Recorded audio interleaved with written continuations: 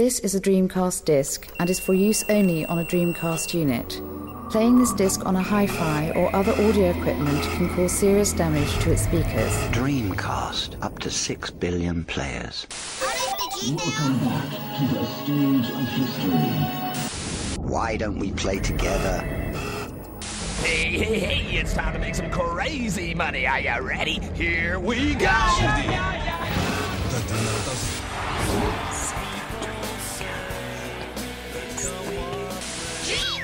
Please stop this disc now. Hello and welcome to episode 104 of DreamPod from the Dreamcast Junkyard. This time we'll be diving back into the never-ending stream of news coming out of the vibrant Dreamcast scene and talking about some wider Sega-related news. But first, some introductions. My name is Tom, and I'm joined on this fine episode, well, I say fine, we hope it's going to turn out fine, by Lewis. How are you doing, Lewis? Yeah, I'm good. It's a nice day, so you can't be unhappy. We're also joined by Rich. How's it going, Rich? I'm not too bad, thanks. Yeah, typical Sunday, nice weather out. Just finished watching a very boring Grand Prix. But yeah, I'm in good spirits. Who won? Out of interest, I didn't catch it. Verstappen. Boo. You're not a Verstappen fan? Who's your man then? I don't really have one at this moment. Probably George Russell. Okay. So it's probably the nearest I've got. I've got no real affiliation these days, but yeah. I'm going to stop asking questions now because I don't really know anything else about F1. So there's not really else I can add to that. And last and always least, it's our good old pal, James. How you doing, James? You all right? Bonjour. I'm good, mate. Thank you. Yes, just enjoying some break of sunlight through the Welsh clouds here on the horizon, which is rather nice. Excellent. And taking a bit of a break from compiling the excellent upcoming 200 top 200 Dreamcast games, not top 2000. That's a bit. I think I would still be in a coma if I had to do 2,000 games rather than 200. It was hard enough work as it was doing the 200 together. But yes, very, very excited to get all that finished up, and well, I'm sure as we'll talk about later on, we'll be doing a special couple of episodes to start revealing the top 200 before it goes on the website. So yeah. Looking forward to seeing people's reaction to Spirit of Speed coming out number one overall for the first time. If that does happen, I demand a recount. Okay, gents, it's great to know that you're all fine and dandy, using one of Lewis's previous descriptions there of his mood. But gents, I know when Andrew hosts this podcast, he likes to mix things up with a random question for the co-hosts. But I'm boring old me, so I don't want to do that. I'm just going to ask you what you've been playing on the Dreamcast or otherwise. Before I do, though, I just wanted to mention Andrew again, as many of you listening probably already know, he's the editor-in-chief of Lock On, which is a journal of gaming articles and artwork. Issue 3 is a Dreamcast special. It's very Dreamcast, weighted heavily towards the Dreamcast, and we've seen the digital version of the issue, and it's excellent. So just wanted to say hats off to Andrew and obviously everybody else who's contributed to that issue. We look forward to getting our hands on it, and we'll be reviewing it on the blog and chatting about it, I'm sure, on the podcast in the near future. But enough about Andrew, back to the present. Lewis, I'm going to come to you first. What have you been playing on the Dreamcast or on any of the other systems you own? Okay, so my dad, bless him, has taken a keen interest in all this Dreamcast stuff that I keep going on about, and he sometimes listens to the pod, so if you're listening to this one, Dad, hello.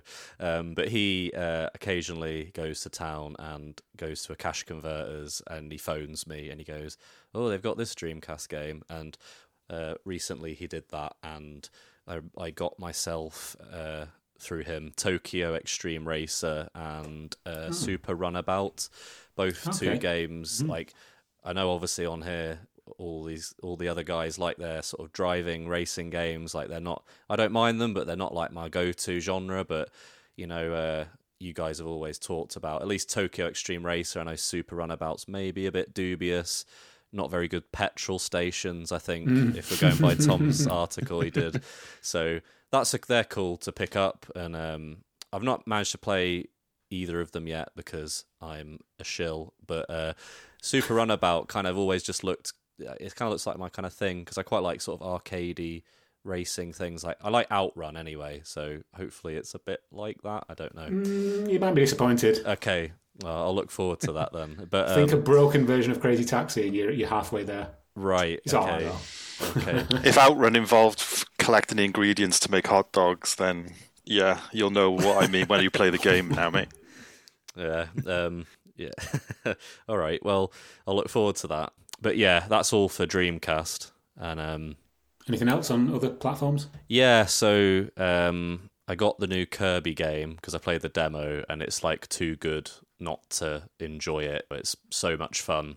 I also got Radigy Swag, which is a new sequel to Radigy. It just feels kind of like the old one, but up-resed. What's that on? That's on Switch. Okay. Yeah, it released ages ago in Japan, but whoever was distributing it, they had this whole thing where they were bringing out the physical edition, and they had obviously the rights to distribute it digitally, but for some reason they never put out their digital version just for ages while they waited through all these delays with physical. So I've sat there like, when are they going to release this? They've got it translated, just put it out, and finally they did. And yeah, it's fun. Nice. But it's very difficult. And then the main thing I've been playing is Pokemon Legends Arceus, which it's got a lot of graphical issues. Like when it came out, that was like the big thing that everyone gave it criticism for, but I'm an all-time Pokemon player. I've played it for all my life since the first games on Game Boy, and playing this, it's like a proper open world game that has broken out of the confines of the original gameplay that they've insisted on sticking with for all this time. And I've just been really enjoying it. You know, it's like you run around this open world catching Pokemon, and it's a dream come true. And I feel like a kid again playing it. And yeah, it actually feels like a good open world game, because a lot of open world games, you'll just trek from one side of a big map to another to do a quest. Whereas in this one, the whole map is inhabited by Pokemon, and the ultimate goal is to catch them all. So like the whole map actually has a purpose, and it's not just there to be pretty. Yeah, I've played it quite a lot now, and I've made up my mind, and I think it's probably, other than like the original Game Boy and Game Boy Color games, this is one of the best games in the entire franchise. That's how much I love it. So yeah, I mean, not everyone's into Pokemon, but if you like Pokemon or have ever liked Pokemon, this is the one to get into. Lucy, my fiance, her nephew, who's like a young kid, he's got this. It's like his first Pokemon game, and I just think like that for a young kid who likes Pokemon, this is like the perfect game to play, because it is kind of what the vision that, you know, fans probably always had for how to actually have a game in this franchise. So yeah, there you go. I'm going to stop talking about Pokemon now. Yeah. Cool. No, I was going to say this, it's interesting because interesting fact for you. I have never played a Pokemon game. However, the theme tune to the Pokemon cartoon series is probably one of my most played videos on YouTube. It's so good. It's so good. Work that out. It is one of the best theme tunes of all time. I remember the cartoon when I was a kid, you know, and I just remember that. Yeah, I'm not going to try and sing. I nearly sang it then, but I'm not going to put you through that torture. So that's the one. Here's a banger. You know what? That is a great theme tune, but I will also give props to the Mighty Morphin Power Rangers one. Oh. That's just like wicked guitar solos just out of nowhere, and it's just both of those themes just have no right to be as epic as they are. Jason the Wild Warriors as well. That's an absolute tune. Yeah, and I'm going to also give a shout out to Heathcliff, because that was a pretty decent intro tune. Right, enough about that. Rich, what have you been playing? On Dreamcast, I've actually had a bit of a break recently, but I've come back, and having just purchased Xenocider through my £8 to Retro Summers, and I don't know how I feel about it at this point. If you don't like it, just be honest. Tell us why. Yeah, I mean, I'm glad I supported them. It's fantastic. They got my £8. I wasn't a prick about it and stole it anywhere. I went and gave them my money, my hard earned. And yeah, it just feels kind of like a Space Harrier, but I'm kind of shackled to the ground. I want to just fly over the screen, but doing the whole triggers strafing left and right, I'm not getting on with it. I don't know if it's the game. I don't know if it's me just being a bit crap. I'm not too sure. It took me a long time to get used to the triggers part of it. I mean, yeah. I live streamed it when I played it, which was my first ever time playing it. It was just before it came out, I think, and Yeah, I really struggled. Like, it took me a good hour and a half, I think, for my brain to actually allow me to, to sort of move left and right as well as aiming your sight with the stick and stuff. And then jumping, and it's like I did a tutorial and I thought, I've got this down. This is easy. And then as soon as I had to combine everything I learned, I was like, I just crapped the bed completely. It's almost like patting your head in it, patting your head and rubbing your stomach. It's kind of like that. You have to retrain your brain to. Yeah. I know exactly what you mean. Yeah. So for that reason, I've not played a great deal of it, but I do really like the aesthetic of it. It looks like a good, decent Dreamcast game that might have come out at the time. Maybe a bit of a lower tier. Like I like the cinematics in it. They kind of remind me of sort of mid-90s PC CD-ROM game kind of stuff. Like the few cinematics that I've seen in the game, it just it's a nicely put together package. Lots to unlock as well. Yeah, I'm sure there is. That's an added incentive to keep playing. Yeah, but I don't know. I've got a bit annoyed with the weird radio voice and like the static after everything it says. I'm just just grinding my teeth while I'm playing it. But I can see the effort's gone into it. I can see the love's gone into it. So I'm certainly not going to knock it. I just think I need to spend a little bit more time with it before I have a passionate opinion either way. But that's an decider. Anything else on other systems? On other systems, I have been on Switch. I've mostly been playing. I've gone back to Rush Rally Origins, which I absolutely adore. Yeah. I've kind of had a bit of a second wind on my Switch lately, and had a conversation with myself whether I should get an OLED or not. But I don't think I will. What else? I did actually just play and complete on the Series X today. A Memoir Blue. It's like a new was that on Game Pass? Yeah. I forget the name of the publisher now. Anna Perina or something? Or? Oh, yeah. Yeah, it's one of those. It's very much typically kind of, your indie game kind of deals with hashtag, hard issues, hard topics. It's very thought-provoking. It's like, it doesn't actually touch upon mental illness, which was actually a really refreshing break, because I get a bit cynical about it after a while. It's like every game seems to kind of trying to be doing the same thing and trying to be really profound, and it kind of feels a bit shoehorned. Yeah, a lot of them don't hit the mark, do they? No. They bring up the topic but don't go there. They don't quite go there and don't quite wrap it up, Yeah, but this one's got a very simple story. I mean, obviously I won't touch upon it for spoilers, but I would say similar to games like The Artful Escape. It's not really a game. I kind of just press some things, watch some things happen, press something again, watch it happen. It is very much all narrative, but it looks lovely. The ending, I was close to shedding a tear. I was like, and it's only about an hour long as well, so you don't really have a lot of time with it. But it's an easy 1,000 gamer points, so that's why I jumped on it. So I might give that a go then. I was looking at it. It looks a bit curious. So hearing you talk about it, it is gorgeous in places. The way it kind of blends your standard 3D computer animation with more kind of hand drawn 2D in the same space. It does look lovely, and there's some really nice music in it as well. So it's definitely worth a punt, especially on Game Pass. Great stuff. Okay, James, speak to me. Talk to me.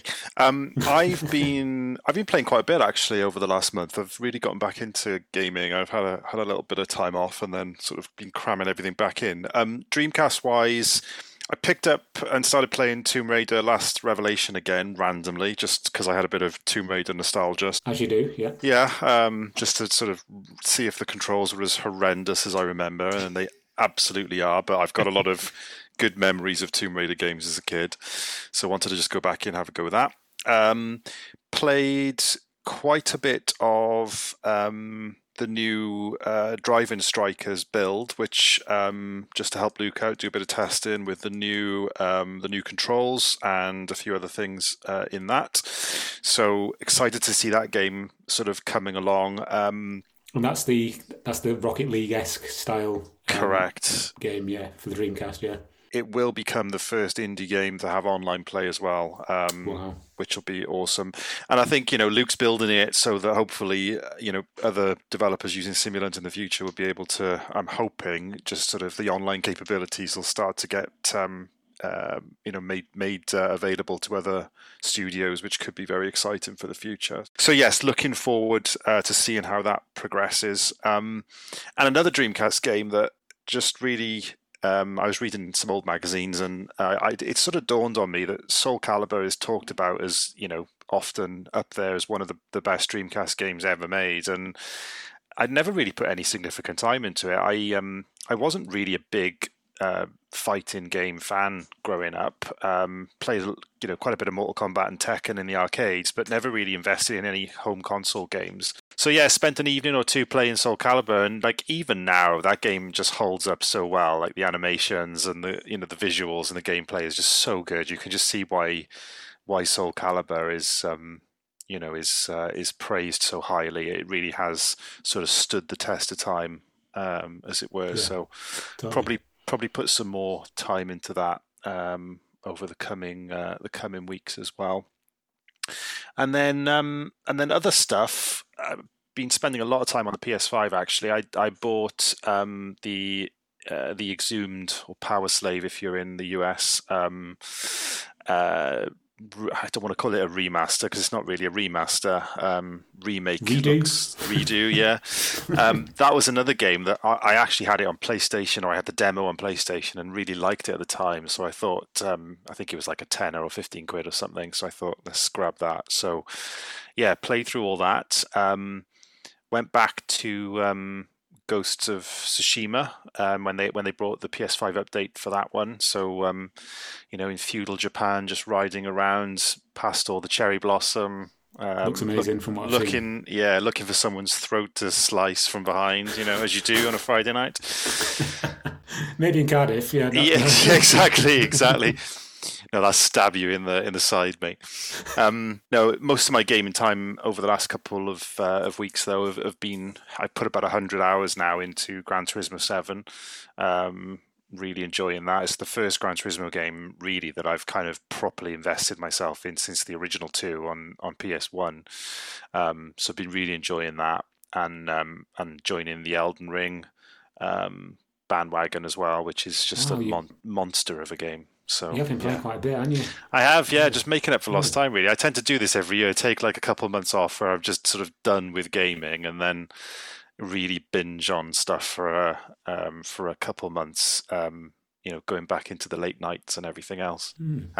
So yeah, and I've ironically this weekend I've just been in a real kind of retro mood again. So getting back on the Dreamcast and stuff has been great, and I've been randomly craving to play some ZX Spectrum recently. I don't know why. Probably because it's the 40th anniversary and it was a big feature in Retro Gamer and stuff. But it's I've got this real desire to play some old ZX games. So maybe I'll look into that in the coming weeks. Excellent! Wow, quite an eclectic mix there from you guys. I'll briefly run through what I've been playing. I recently got a new graphics card. It's an RTX 2060, not brand new to me. So I've been messing around with that, playing things like Quake 2 with the ray tracing on, just to see how that all looks on a quite decent PC. Looks amazing. And other than that, I have been playing on the Dreamcast and messing around quite a bit with Capcom vs SNK 2, Millionaire Fighting 2001, to give it its full title. Nice. Which is curious. I mean, why is it called Millionaire Fighting 2001? I was thinking about this before. Are they all millionaires? I don't know. It's just a bit odd. But yeah, it's a great game. I wonder if it's like a sort of a translation faux pas. Like, I know on some of the versions of it are called Match of the Millennium, which is like quite a cool name, and then it's like Millionaire Fighting. It's like I feel like there was something not quite. Is Chris Tarrant in it by any chance? I don't know. Yeah, maybe he's exactly. That'd be funny. Like a proper SNK drawing of Chris Tarrant. Just every time you pick a character, it's like, is that your final answer? Oh, that's great. That's great.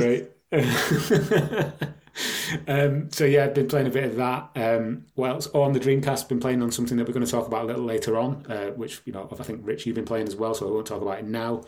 But it involves some quite obscure games that for quite a few people have probably never heard of, to be honest. But we'll come into that in a bit. Been playing on the PS2. I know, how dare I mention that thing on this podcast, but been playing on Gran Turismo 4. Torres Trophy and Richard Burns Rally because I had a bit of a spending spree in CEX. I spent the grand total of about £4 and ended up with about 17 games for the PS2. So I've been just slowly working through those and just playing things that I'd not really played for, best part of a decade, 15 years. So it's been nice to go back through some of the PS2 games I used to play back in the day after I got rid of it, after I got rid of my Dreamcast and got a PS2. Anyway, enough about that. Let's move on to what we're here to talk about, which is the Dreamcast and Sega. And as I mentioned at the top of this show, it's all about news. And no news story is bigger at the moment than the rumours of new big budget Crazy Taxi and Jet Set Radio sequels or reboots or whatever they're going to be coming out of Japan. This comes from Bloomberg, a Bloomberg news article where they reference Fortnite quite a lot, which is a little bit worrying. But that Sega wants to incorporate Fortnite style initiatives into these reboots of Crazy Taxi and Jet Set Radio. It seems a bit odd to me, to be honest. What do you think, Rich, to this? It's interesting, exciting. Are you a bit worried? At this point, I'm just kind of hoping they're throwing around Fortnite as just a buzzword, just to kind of catch people's attention. Because I'm trying to do the maths. I'm trying to slot Crazy Taxi or Jet Set into Fortnite and vice versa, and I can't figure out how it's going to work other than them just selling battle passes. I don't know how else it's going to work. From a gameplay standpoint, no. I don't think you're going to have a battle royale taxi game. I guess maybe with Jet Set it might work with that whole online component. If you've got loads of people skating around tagging stuff, I don't know. Mm-hmm. So everybody in the same world kind of thing. Yeah, it almost sort of could work in a kind of Splatoon-y kind of way, maybe loosely. I don't know, but Fortnite, I don't know. I don't know where they're going with that, other than just them monetizing it, which is probably going to happen because, hey, modern gaming. Yeah, and even just using the term big budget sounds a bit weird. It's like, I get what it means, but I'm just kind of like, I don't almost like they're trying to oversell it. Like, this is going to be like a AAA Crazy Taxi game, which isn't really going to be. I don't know. It's weird. It's kind of come out of the blue, so I haven't really had enough time to really kind of process it and think what it could be. So, I don't know. It's an odd one. I think both Jet Set Radio and Crazy Taxi are incredible, obviously, but who's going to play it? It's going to be people who used to play it back in the day. Jet Set Radio, I think, has quite a big cult following where I think people have got the whole thing with the vibe of it, the music and sort of the style of it has kind of become quite trendy, I guess. It's kind of almost got itself a bit of a second wind amongst people. And I think Jet Set Radio Future, compared to when I bought it back in 2011, for like a tenner, is actually gotten a bit more expensive. I think was it like £30-40 in CX or something? So people want to play Jet Set Radio, so maybe it'd be popular. But the whole thing about this article is, and this is what I'm trying to, I thought about was, it's Bloomberg, so they're like a finance business website. And I think they were just trying to talk about it from the business sense, like, compete with Fortnite, big budget, throwing around all these daft terms. And but my whole thought on this is I'll believe it when I see it. I feel like Jet Set Radio, you could actually make a big budget modern title and find, it's a formula that would work, I think, for both people who are fans of the series, but also there's enough there to make it something that could appeal to a whole new audience. I kind of get that. I do not get a big budget version of Crazy Taxi. Crazy Taxi is a prime example of a late 90s game that hadn't, its entire longevity was purely based around high scores and getting better at doing the same thing over and over and over and over again, which is just not what gamers typically look for in big budget releases nowadays. I just don't see how Crazy Taxi can become a full priced release, which is kind of what they're hinting at here with big budget. It's just kind of one of those games really that's been done, and there's nothing really you can do to advance Crazy Taxi to make it something new without doing just a remaster of it. The whole point, as you say, James, was about having a quick sort of 5-10 minute blast on it. That's the appeal of it. It's quick, easy. Pick up a controller, have a bit of fun, time with it, and then just put it down again and walk away. The appeal as well is, don't forget, back in the 90s, having the arcade perfect experience at home was something amazing, because arcade machines, you used to kind of look at them with your jaw on the floor because they were head and shoulders above what you'd get on a home console.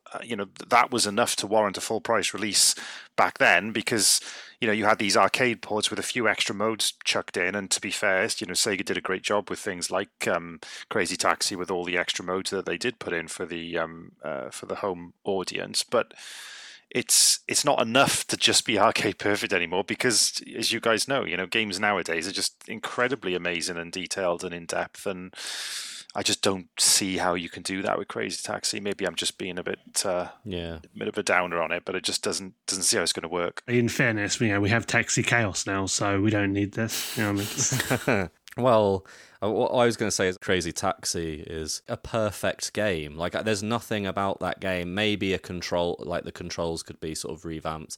I don't know, but like Tom said, it's just put it on 10 minutes, have a blast at it, see if you can get a good score, enjoy the music. To me, it's a game I don't think needs to be developed on. I may have said this in a previous podcast, but if you put 1, 2, and 3 on a collection and they weren't choppy emulation or whatever, you made sure all the songs were licensed, it'd be completely fine. Jet Set Radio, I think, more than Crazy Taxi could be developed further, and that's probably my sort of frustration with the fact that franchise has been neglected, is that it has so much potential, especially like in the wake of in this sort of last decade of games like Overwatch and like Valorant, Apex, like all these games. I mean, I know they're just shooters, but a lot of these games now are like what's that other one like? There's another one that's like Knockout City or Arena, I think was the game. That's the one. I've seen a lot of these games that are like these sort of cel-shaded, very colourful games with like characters with lots of tood and personality.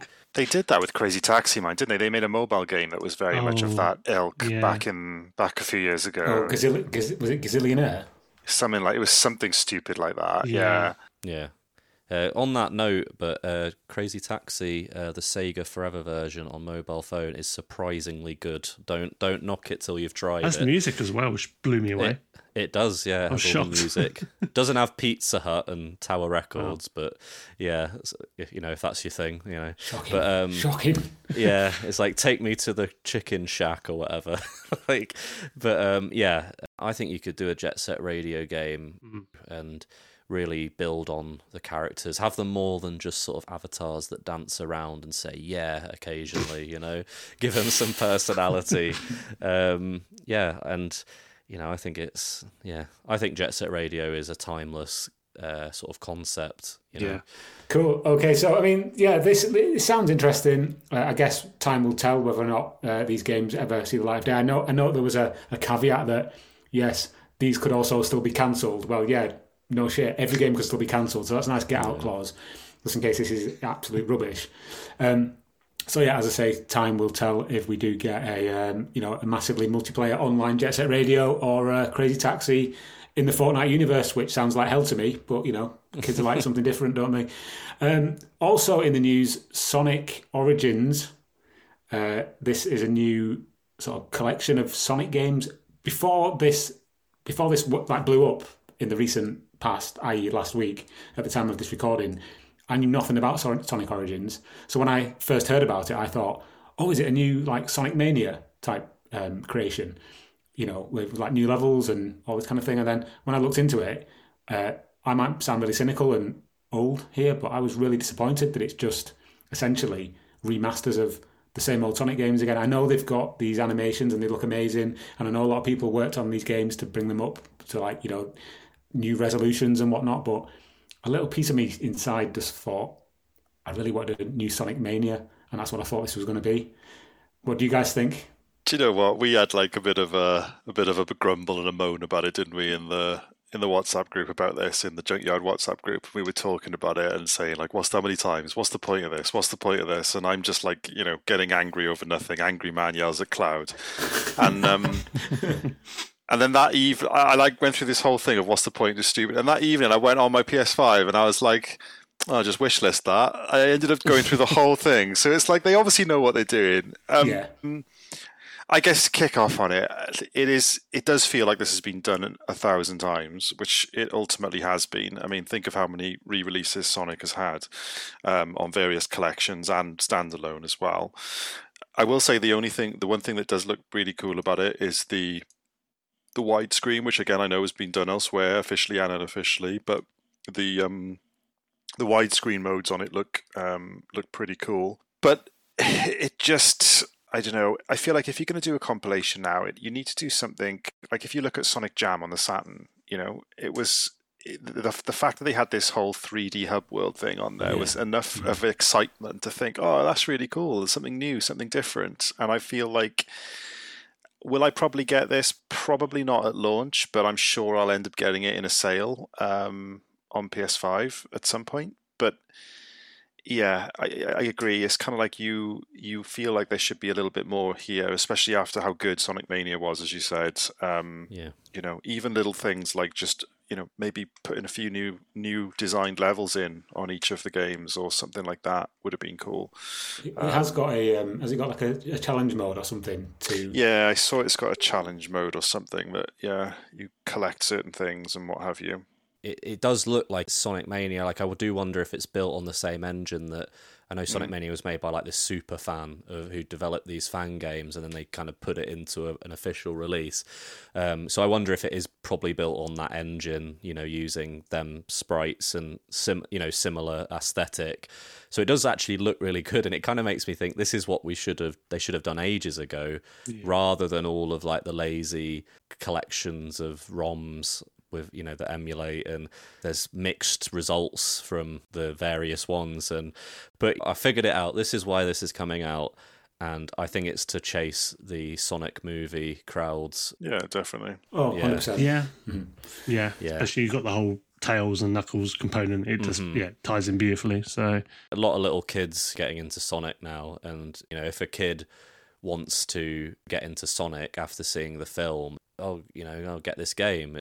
No offense to the ones on Mega Drive, to them it probably look a lot more shiny and new, than the emulations of the old Mega Drive games. So yeah, they should have brought back the cartoon instead for get all the way. Which one? The original. Yeah, Adventures of Sonic the Hedgehog. Adventures of Sonic. The one with Grounder and that chicken. Yeah, so good, man. Scratch. Good. Yeah, so good. I still got a theme tune. It popped up. I follow this account on Instagram. There's like 80s so and 90s like culture, and it popped up the intro for it on there the other day, and I was like, wow, that's a massive nostalgia hit. Wasn't Urkel was the voice, wasn't he, of Sonic? It sounds like we're moaning about it, but I mean, I grew up, I'm sure like you guys did, I grew up with Sonic. I remember being taken to a game shop, I can't remember which one it was, to get Sonic 2 not long after it came out with my brother. My dad took us to go and get it. So, I've always grown up with Sonic, and but this just seems a bit, again? Really? Yeah. I mean, I guess the only thing that sticks out is the whole Sonic 3 part of it, and I don't know what the situation is with the music now, if that's addressed, if they've changed anything up there. Because obviously, for the longest time, Sonic 3's kind of been an omission, hasn't it, in some of these collections and re-releases and what have you. Yeah. The stupidest thing about the whole thing is this, like, the digital deluxe version versus the standard, and they've made it super confusing with the pre-order bonuses, which you get for either version, and all the other bits and pieces, some of which are like really stupid things as well, like things you'd expect, like a letterbox background, or like one of them is character animations in the main menu you only get with digital deluxe. But I think regardless of what you can't jump in this version. Yeah. I think the most stupidest thing about it all is that it's a budget release by today's standards anyway. And I think it's like £5 more for the digital deluxe. So like, I'm all for pro-consumer choice and everything, but ultimately I think they'd have been better off just making the the standard version £5 more and just including everything. And I think everyone would have just been happy to pay it anyway, because I think it's like, I can't remember the exact amount, but I'm pretty sure it's like £35 for the normal and then £40 for the digital deluxe. And it's like, you've just made this whole controversy for no reason whatsoever. Yeah. You know, it just seems so really stupid to do what they've done with it. There's just something really cynical about taking these games from the early 90s in this package and like giving it this bloody Assassin's Creed Ubisoft chart where it's like, you get this with this version. It's like, bloody hell, this game, how long are you going to milk this game? Leave Sonic to rest. Leave him alone. Oh, no. Yeah. I bet by the time we were all like in our sort of 70s and 80s, there's been countless more Sonic games, films, everything. Apparently, I was listening to, just talking about Sonic games, I was listening to the IGN Game Scoop podcast the other day, and they were saying that Sonic is the franchise with the third most games, like main series and spin-offs in history created. Oh, really? What the other two then? What, the first and second? Mario and Mega Man. I feel like that was right. I could be completely wrong now, and I've just said the wrong ones, but I'm pretty sure that's what the two were. Oh, God. Cancelled all over the internet now. Yeah. One last thing about this is I think as Sega Dreamcast fans, things like this annoy us because it's like, why wasn't this Skies of Arcadia? Yeah. I mean, I'm still hanging on to that one interview. There's a clip of this Sega guy going, yeah, fans really want Skies of Arcadia to be re-released. And this was back like when the PS3 and Xbox 360 were out. I'm still clinging on to what that guy said. You know, he promised and they've never delivered. You're like, yeah, do it then. Yeah, like, where is it? Anyway, yeah. Wow, you should set up one of those days since it was announced, like countdown or count up timer websites or something. That guy probably doesn't even work for Sega anymore. Right, from talking about a game that everybody's played to death to Sonic, by the way, to probably games that only about 15 people across the entire globe have played until now. That is. Because some of us here have played these games. I am, of course, talking about the Mega Duck. The Mega what? It's the Mega Duck, of course, also known as the Cougar Boy. If you're not sure what I'm talking about... if you're not sure what I'm talking about, the Mega Duck was a handheld, almost like a Game Boy knockoff from a company called Wellback Holdings. Yeah. It was released back in 1993. I am reading this off Wikipedia because even though I'd heard of the Mega Duck, I wasn't really very clued up on it. And this comes from an article. Who is Tom? Yeah, that's true. Yeah, that's very true. Ashens the YouTuber who has a nice brown couch. He's done several videos on this topic. But yeah, the Mega Duck was released in 1993. About 5 people bought them around the world where they were released. And it's just a really obscure Game Boy kind of clone or knockoff, but it has its own original titles. Mm-hmm. And this, almost the entire library in the recent past has been ported to the Dreamcast using a Game Boy emulator. I believe the work was done by Ian Michaels. Is that right, Lewis? Yeah. Ian Michael, can I just say on that, Ian Michael does not get enough credit in the Dreamcast.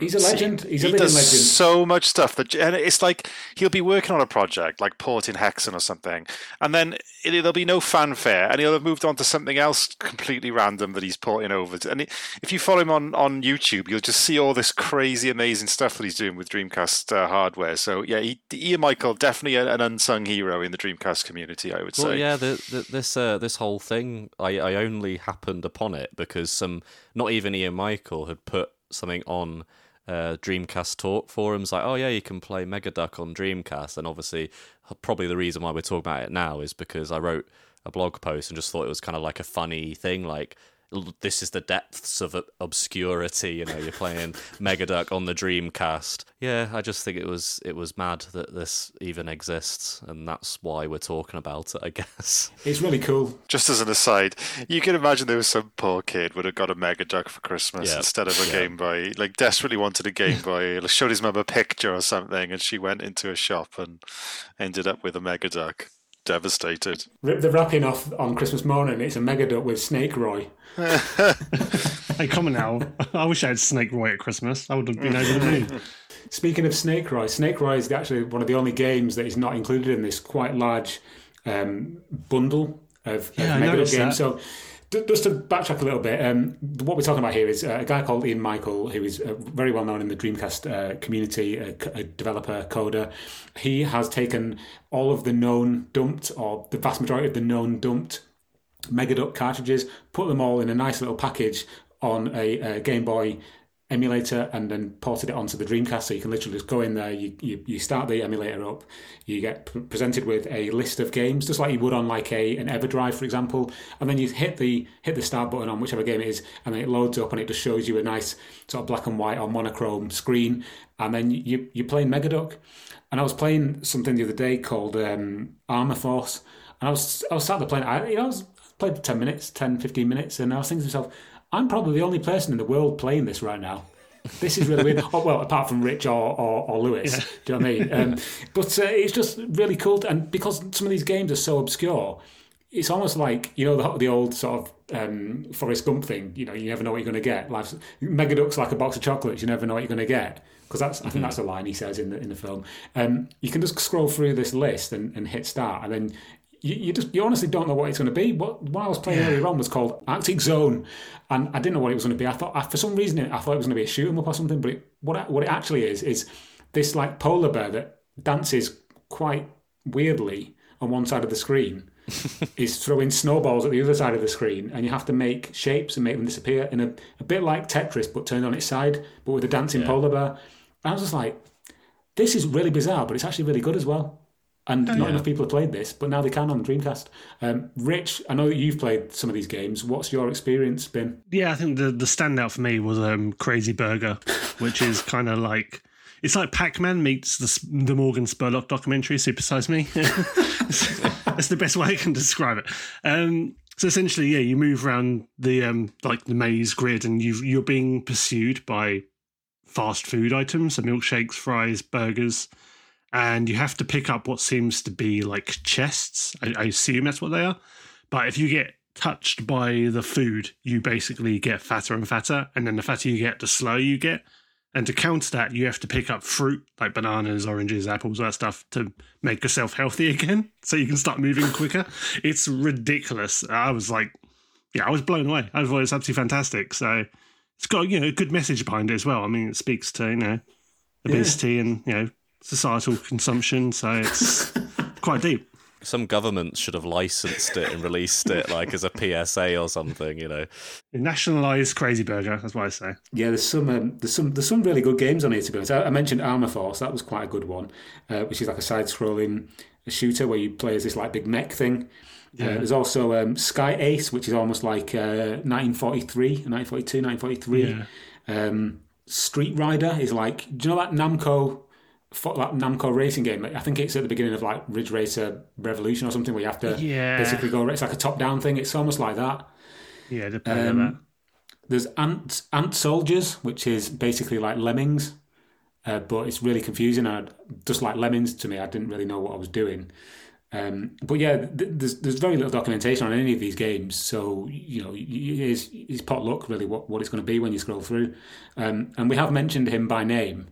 But one of the more infamous games for the Megaduck is Snake Roy, which is essentially Snake, but it's about a guy called Roy who gets turned into a snake. So on the front of the cartridge, it's a guy called Roy's face with a snake's body. Yeah. And that's it. It's just Snake, but with a guy called Roy. It's kind of like the Spirit of Speed of the Megaduck community, of the 5 people in the Megaduck community. But it's even the artwork on it, it's got that kind of classic vibe. Like when you used to get the Mega Drive games, we see like the artwork for like Golden Axe, and you think, oh, this looks amazing. And then it always it's like watercoloured. Yeah, it looks like it's a movie poster. Like, oh man, this game looks sick. Seriously, look at Roy's face. You imagine he's probably a really, really shredded guy. But now he's a snake. Yeah.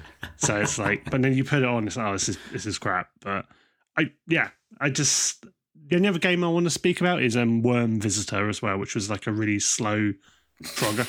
But you play as a worm and you have to avoid traffic, of course. So yeah. What a great name, Worm Visitor. There's a couple of others with some great names. There's Duck Adventure. I mean, that says it all, That really. was weird. Captain Knick-Knack, Bomb Disposer. Yeah. So if you want to know more about this, you could Google Megaduck or Cougar Boy, and or you could just search for Megaduck Dreamcast. You'll find the links on the Dreamcast Talk forum, and of course, obviously, Lewis has written an article about it on the Dreamcast Junkyard main blog. So yeah, you can find all the download links, and obviously be sure to give Ian Michael a thank you. And I believe our friend Derek Pascarella was involved as well in creating the GDMU version, CDI version. Yeah. Is that right, Lewis? Yeah, basically the version that was given out originally was an ISO that I think you'd have to put on. Was it Dream Shell? Dream Shell, yeah. And I mentioned it to Derek because I was like, oh, does this boot on your... Because you that was it, Tom, you said you had issues booting it on GDMU. It's because I'm thick, and I thought, if I put this on my GDMU, it should work, but then I realised it wouldn't because, as you say, it's only for Dream Shell. But then I looked through my drawer of goodies, found my Dream Shell adapter, but then couldn't find the actual SD card that's got all the stuff on it. So I was like, oh, what am I going to do? But Derek came to the rescue via yourself, Lewis, which was... Yeah, he was just like, oh, let me have a look at this. Like you do. Just like, here you go. Here you go. CDI, it'll work on GDMU. I will also just add on the subject of this, this is actually a better way to play Megaduck than the actual Megaduck, which has a notoriously bad screen for ghosting. And also Megaducks are like £200 on eBay because, who would pay that? But anyway, yeah, so do it on your Dreamcast instead. I can only imagine how bad Arctic Zone is with that ghosting. With that hint of irony, when I actually first booted up, I was generally quite impressed with when I saw the title screen and just the really nice sharpness of pixels on monochrome. I was like, damn, this looks really, really nice. Like from like an emulation standpoint, like proper pixel art standpoint, it just looked really quite actually bloody nice. So yeah, I was quite chuffed with that. So yeah, that's the sad thing about those old handhelds. I think, I don't know if this has good games, but the Gamecom is another offender of having a terrible screen. But it's like, people spent time developing these games, and like you guys enjoyed them, and then the poor person who has a Megaduck and plays them just can't do much because the screen is so bad. My very first job when I left school, before I went to college, I saved up for about 2 months to get a Gamecom, and when I got it, I was, when you've got like buyer's remorse, but you try to convince yourself that what you've spent your money on is good, and it really wasn't. It was pathetic, and I showed it to my brother, and my brother was just like, "That is rubbish." I was like, "Cheers, thanks for that." You could have said, "Oh, that's good." Give me some kind of like false hope that I'd not wasted my money. But it was. What did I have with it? Indy 500, where you could only see about 2 feet in front of the car. Oh dear. And what was the other one? Batman, I think it was. It was terrible, absolutely terrible. Anyway, it had a calendar though, so. Oh, it did, yeah, it did, and it had a stylus that you could pull out from the bottom underneath the screen. So there was that. That was great. Good. Yeah, that was a fun. Moving on then from old games that very few people played to new games which more people will undoubtedly play. We are of course talking about Wave Game Studios and I think I stole this from you, Lewis, a tidal wave of new Wave games coming soon. So do you know what? I'm going to stop talking. I'm going to hand this over to you if that's all right, Lewis, because I basically nicked this news from your article. So if you want to run with it, then feel free.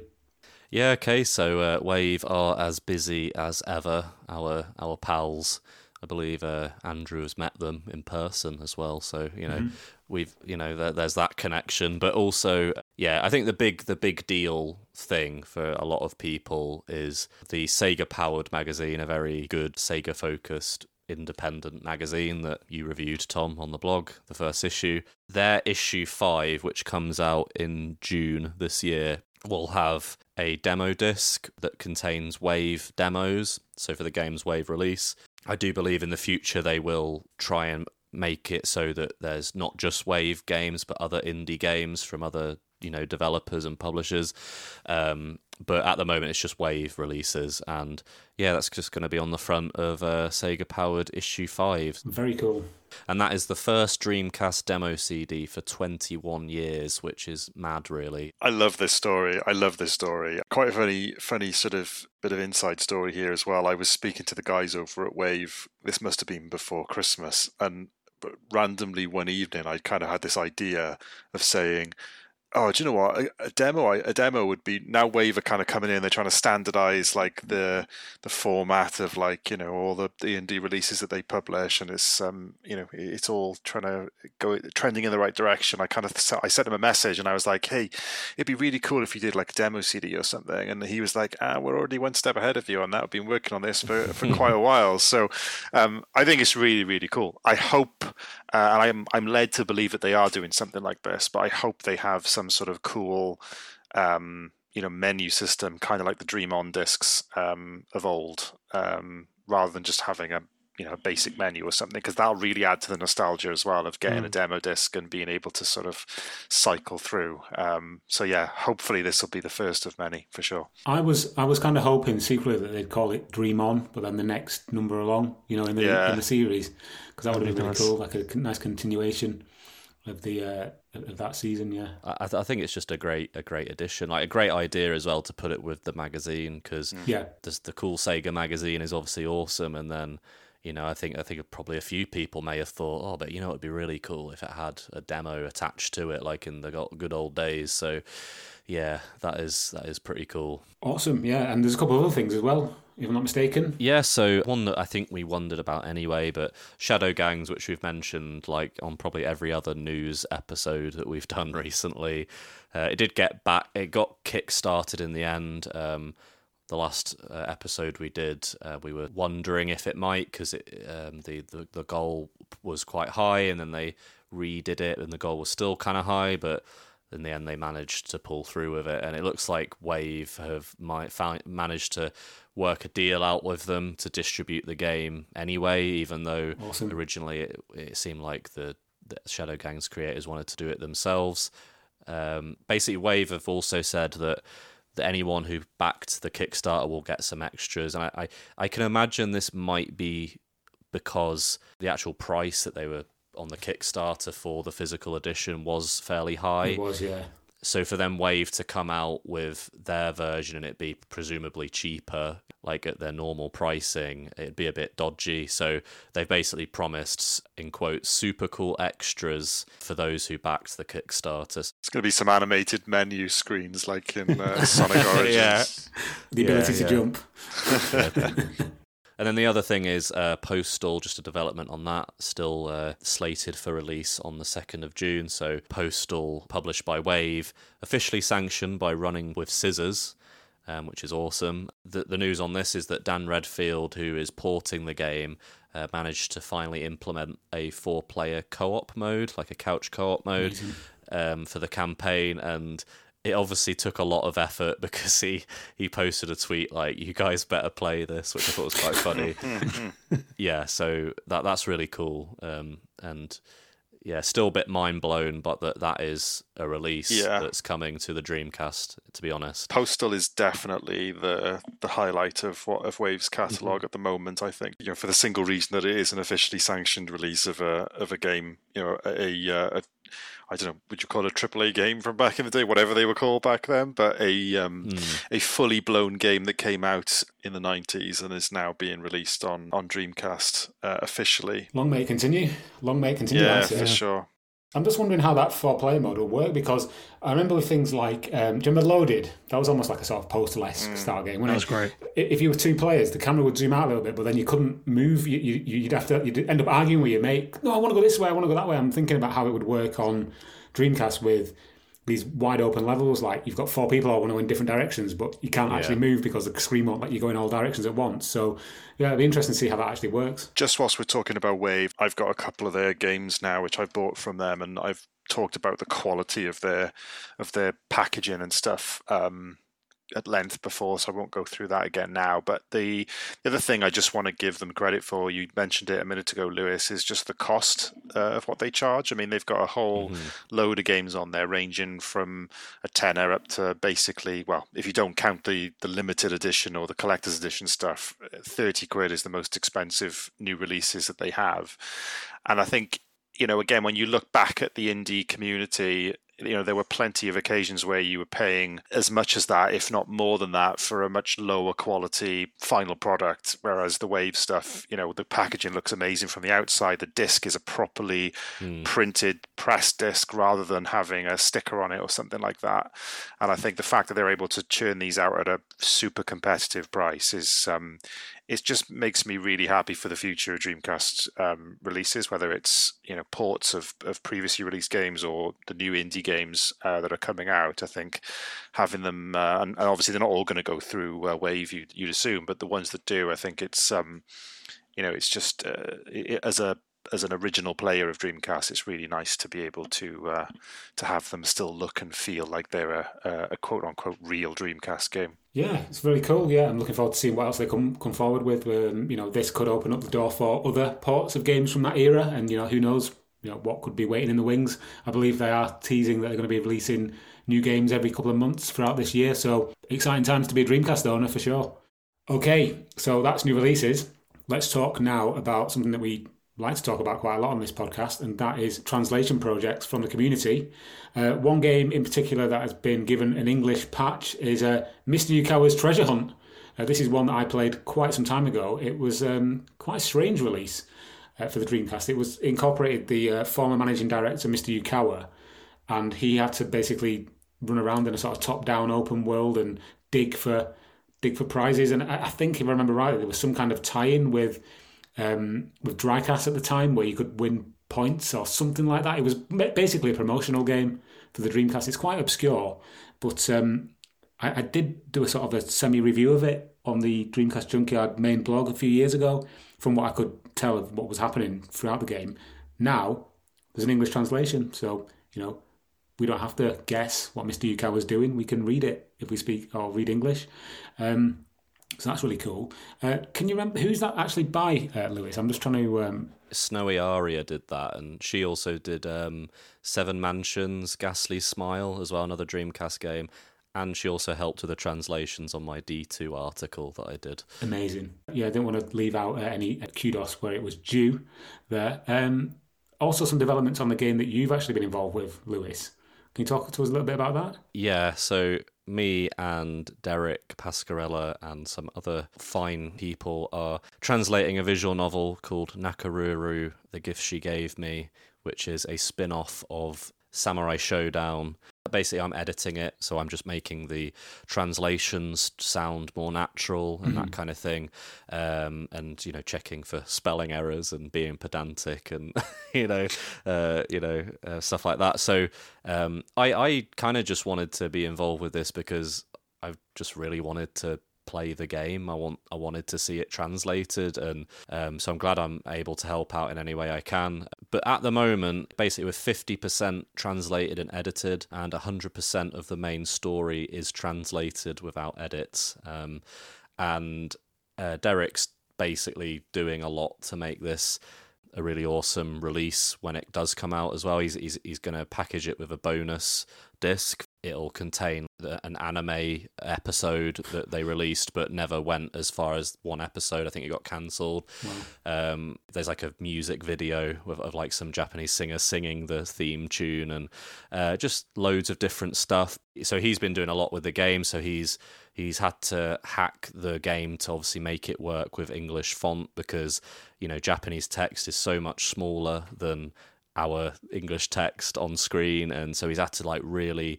fight with this game to make sure it looks good. But another thing he's done which is really awesome is the game comes with a VMU clock app that you can put on your VMU, and it's a little clock with there's a few that you can choose from, and it's just characters from the game, and that's the app. It's a clock on your VMU, and I think when you click on it, the character will like say something. I think if I remember, it's sort of like a positive affirmation or something like that, or like a funny comment, and he's actually translated all of that, and he's been testing it, and it works. So that's another aspect of the game he's translated. So it's all coming together nicely. So I think maybe people will be able to see it sometime at the end of this year, maybe early next year. So look forward to it. That's really cool. I have to again give my full respect to Derek and the teams that he works with, and yourself obviously as well. You know, this is very much a labour of love, and it's great to see that these niche projects still get completed. Really, it's fascinating to me. Yeah, I've played through some of the sort of early test builds on my Dreamcast, and it's just such a good story. It's a great visual novel. It's like really heartfelt and quite beautiful, to be honest. And it's I'm not getting the buyer's remorse, you know, like you did with the game. The game com, yeah. Like I'm playing it, and I'm thinking, damn, like if someone else had done this and it wasn't me, had no involvement, I would like really enjoy this story and characters and all this. So like, I think everyone will really like it. Quality. This is going to be the most tenuous segue of all time on this podcast, but you did mention a VMU app there for the translation project. Yeah. VGNYsoft are releasing a custom VMU for the reissue of Hermes in the near future. See what I did there? Tied it in, you know? No, I'll get my coat. Sure. But yeah, this came out of a tweet from Video Games New York, who are at PAX East 2022 at the moment, I believe, or were recently. Their upcoming release of Hermes, which is a sort of side-scrolling pixel art game where you play as a little chicken that's trying to get away from a chef, with an absolutely amazing soundtrack. Both myself and Mike have waxed lyrical about the soundtrack many times on the pod. It's coming with its own, a special edition is coming with its own specially printed VMU, similar to how some of the games like Godzilla in Japan came with special edition VMUs, which is, a welcome addition to the Dreamcast indie library, I suppose. Possibly a first, you know. I think Mike mentioned that before there was maybe there'd been like an arcade stick released for some indie project. What's the company called? NG Dev Team? Is that what they're called? Yeah. Mike mentioned they did some kind of arcade stick release previously, because I was asking, you know, is this probably the first instance we've seen of like a piece of hardware for Dreamcast, Dreamcast indie game? Yeah, it's really this. I think this is obviously the first VMU, and I don't know, it's really cool, isn't it? Like to get an indie game, but like have that collector edition is like, and it's not just like a soundtrack or something. It's like, it's an actual physical thing you can use on your Dreamcast. It's really cool. Slightly different to how the Dreamcast special edition of Intrepid Izzy had like a little character, like a little model of Izzy. Yeah. I've got one of those. Yeah, it's great. Yeah, and we did have a bit of a discussion, didn't we, whether or not the VMU light for Alice Dreams Tournament ever saw the light of day, but we don't think it did.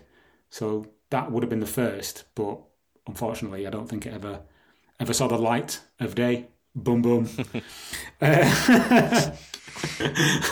Moving on to our final and possibly most important news story of this entire podcast.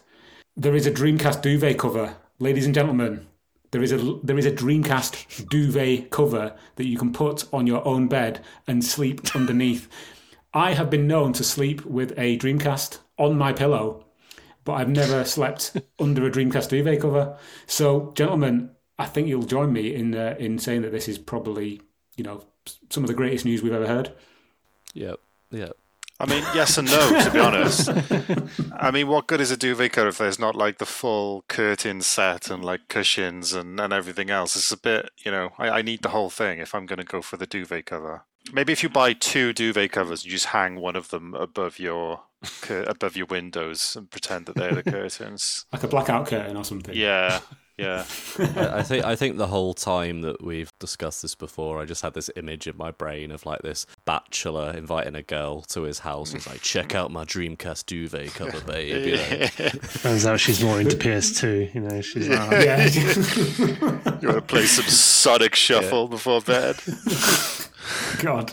The company's called Moon Lambo, because of course it is. Moon Lambo, and it costs £73. Or from £73 all the way up to £113, depending on the bedding size. Just looking at the image as well, the pillowcases do appear to be VMUs, which that's nice. Is actually quite cool. And it just got me thinking this. There's lots of stuff throughout the years that has come out that's got like a Dreamcast logo stamped on it. I know I've got some really odd stuff. I've got a tissue box holder, which is... Put that next to the bed. Well, this is what I'm thinking, you get the full set then. You've seen things like, I don't know, guitars that are made out of Dreamcast. I know that's like fan-made stuff. But there was like bags, weren't there? I've got a coaster on my desk. I've got a Dreamcast coaster. I'm looking at it right now.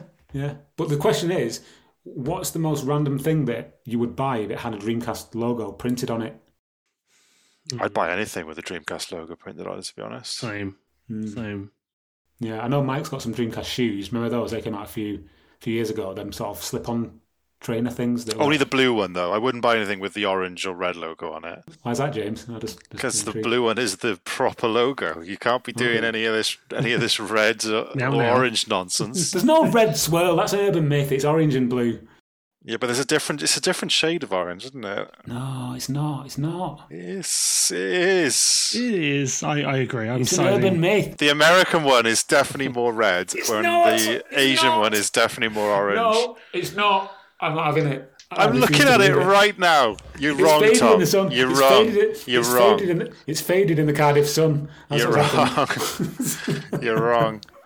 Right, that's it. Right, lads. Podcast's over. I was going to say, I did almost cave once and I almost bought a Dreamcast shower curtain from Redbubble. That's awesome. So no one could see me crying in the tub after playing Spirit Speed. So. James, what would you buy if it had Spirit of Speed branding?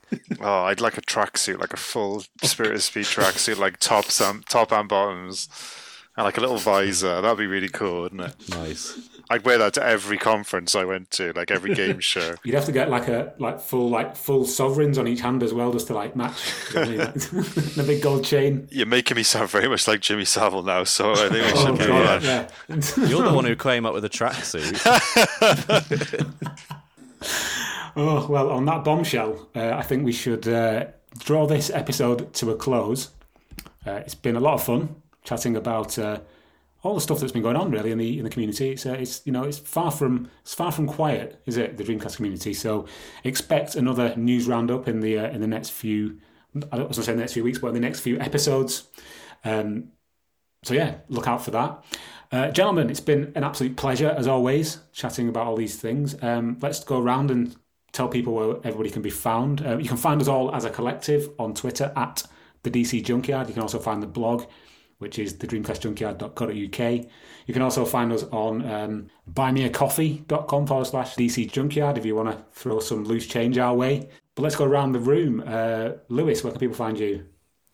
You can find me on Twitter at LewisJFC. You can also read my stuff on the Dreamcast Junkyard blog. Check out my stuff, and that's where to find me. Excellent. James, where can people find you? You can find me on Twitter at AgileHarvey. And before I move on, I just want to give we talked about at the beginning of the show, so the top 200 Dreamcast games that everybody, all of you listeners and readers have spent time filling in the form and voting for your top 10 Dreamcast games. I spent the last month or so pouring through the results. We now have a compiled list of 200 games, and the website will be updated, so we'll be working on that with obviously the full chart along with some information and some links to articles we've written on each of the games. But I think the plan for the reveal of these initially is to do it over a couple of podcasts. So my plan is to do a podcast where we go through kind of game number 200 all the way up to kind of 100, and then or 101, and then we'll do another episode then with the top 100 where we just kind of pick out a few games to talk through. Nice. And in the first episode, we'll probably cover a couple of games that didn't even make the top 200, because there was quite a few surprises in there. Some big games that didn't make it, and there's some games that are pretty high up that you might not be expecting. And the top 2 or 3 might not be in the order that you're imagining them to be in your head as well. So all will be revealed on the next couple of episodes. Curiouser and curiouser, indeed. Cool. Okay, and finally, Rich, where can people find your good self? You can find me on Twitter at TheBittenHero, and also you can find me on What's Wrong with Wolfie podcast, which is at WolfiePod and also at Dreamcast Years. Fantastic. Well, all that remains for me to say is thank you to my 3 co-hosts and thank you to you for listening. Join us on the next episode of the DreamPod and we'll see you next time. Goodbye. Please stop this disc now.